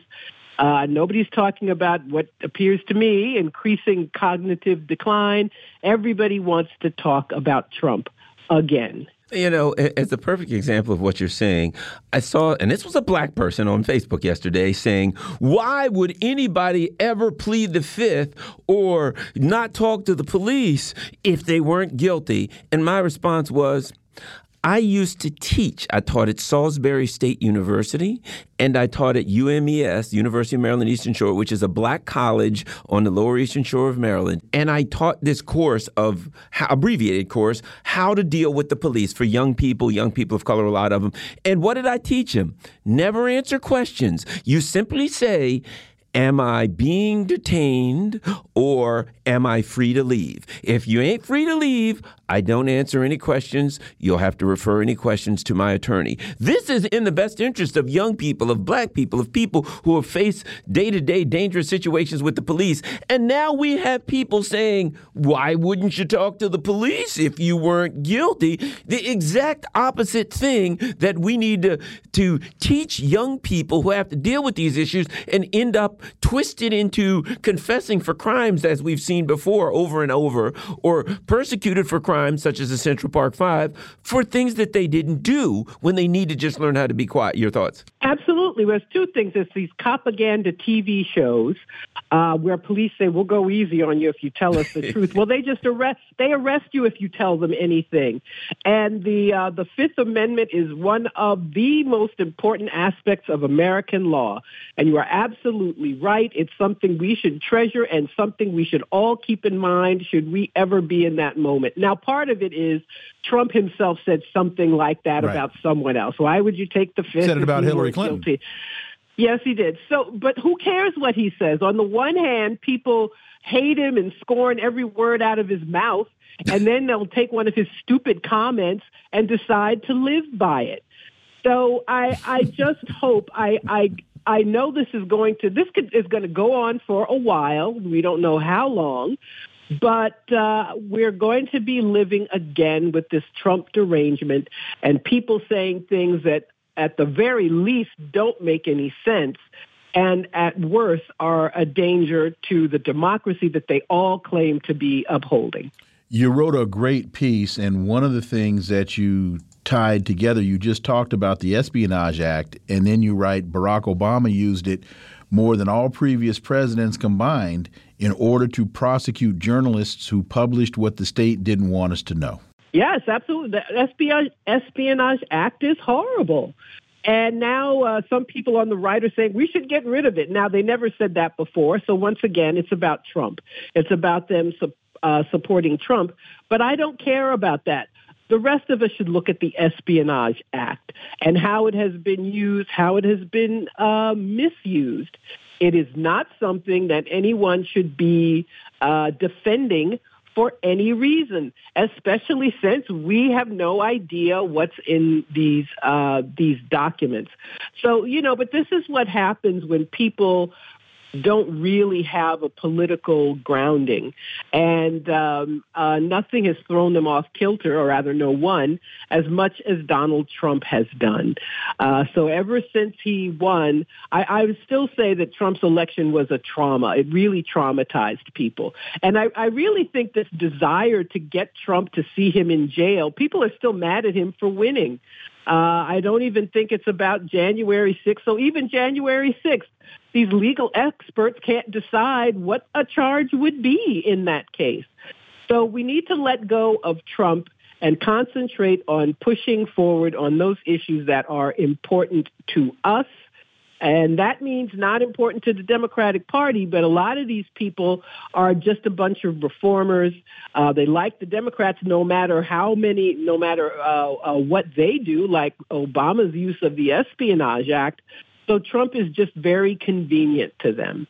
The other thing, I started screaming as soon as the FBI raided the African People's Socialist Party in St. Petersburg. Then they raided Trump. And I was saying to people, I said to conservatives, you guys didn't say anything when they raided the African People's Socialist Party. You kept your mouth shut. And, a lot of people said they have not violated the law. They're not even accused of violating the law. They're socialists. That's their violation of the law. And they're black. And that don't help either. But as soon as they went after Trump, these people woke up. And I simply say, I don't care who it is. I'm not a fan of Trump by any stretch of the imagination. But over the long term, the FBI's record is clear. They are like the Ministry of Law Enforcement for the government that has been used against dissenters and against anyone that the state doesn't like. They're the secret police of a totalitarian state. And they're not so secret, Margaret. No, you're right about that. They're not so secret. We still don't know what's in all the files about COINTELPRO. So this sort of thing has been going on for almost 100 years. They got Marcus Garvey, who, like me, was born August 17th. J. Edgar Hoover was a young FBI agent. He's the one who concocted the charges against him. This went on for decades and still goes on.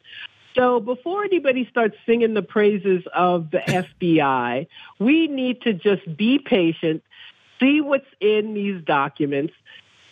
Are they major? Are they minor? We don't know. And that's the other thing. I wish people would just say, you know what? We don't know anything yet. There's not a lot to say.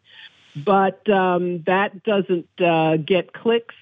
or get ratings on the news or get rid of anybody's Trump fixation. And one thing you got to know about that group, any assertion or allegation against Trump is immediately treated like a conviction. No matter what they say, well, Trump's accused of, we knew he did it. It's automatically a conviction. Well, sure. And Russiagate, the charge of Russian collusion has been disproven.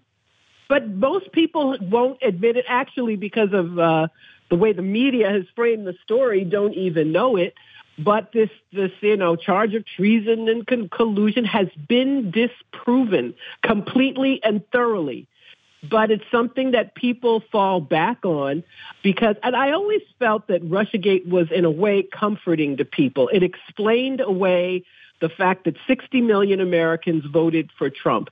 It explained away the fact that the smarty-pants Democrats who thought he'd be the easiest to beat lost to him. You would have to face the fact that Hillary Clinton was the worst person to run against him. All that time she spent cooking up plots to smear him.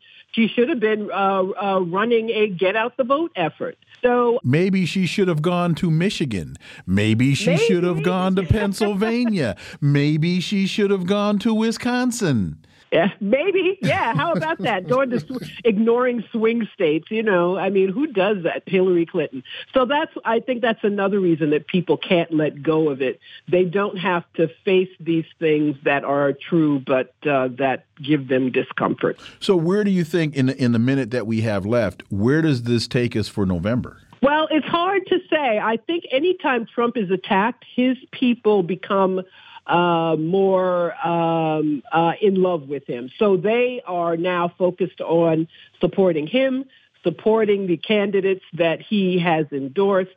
Democrats, I don't know if anybody other than the dead-enders who are already going to vote will do so. I think it's going to depend on some of the more basic things, the economy, inflation, Ukraine, all of these things that Biden has mishandled, all of the lies he told during his campaign, the things people want that he has not acted on. I think that will determine whether Democrats come out or not, but Republicans definitely will be energized by this. Margaret Kimberley, as always, thank you so much for your time. Great piece in Black Agenda Report. Trump Derangement Syndrome returns. Look forward to having you back. Thank you very much. And happy birthday. Thanks. You've been listening to the Critical Hour here on Radio Sputnik. Thank you for allowing our voices into your space. On behalf of myself and my co-host, Garland Nixon, we hope you were informed and enlightened, and we look forward to talking with you all right here tomorrow on Radio Sputnik. Be safe. Peace and blessings. We're out.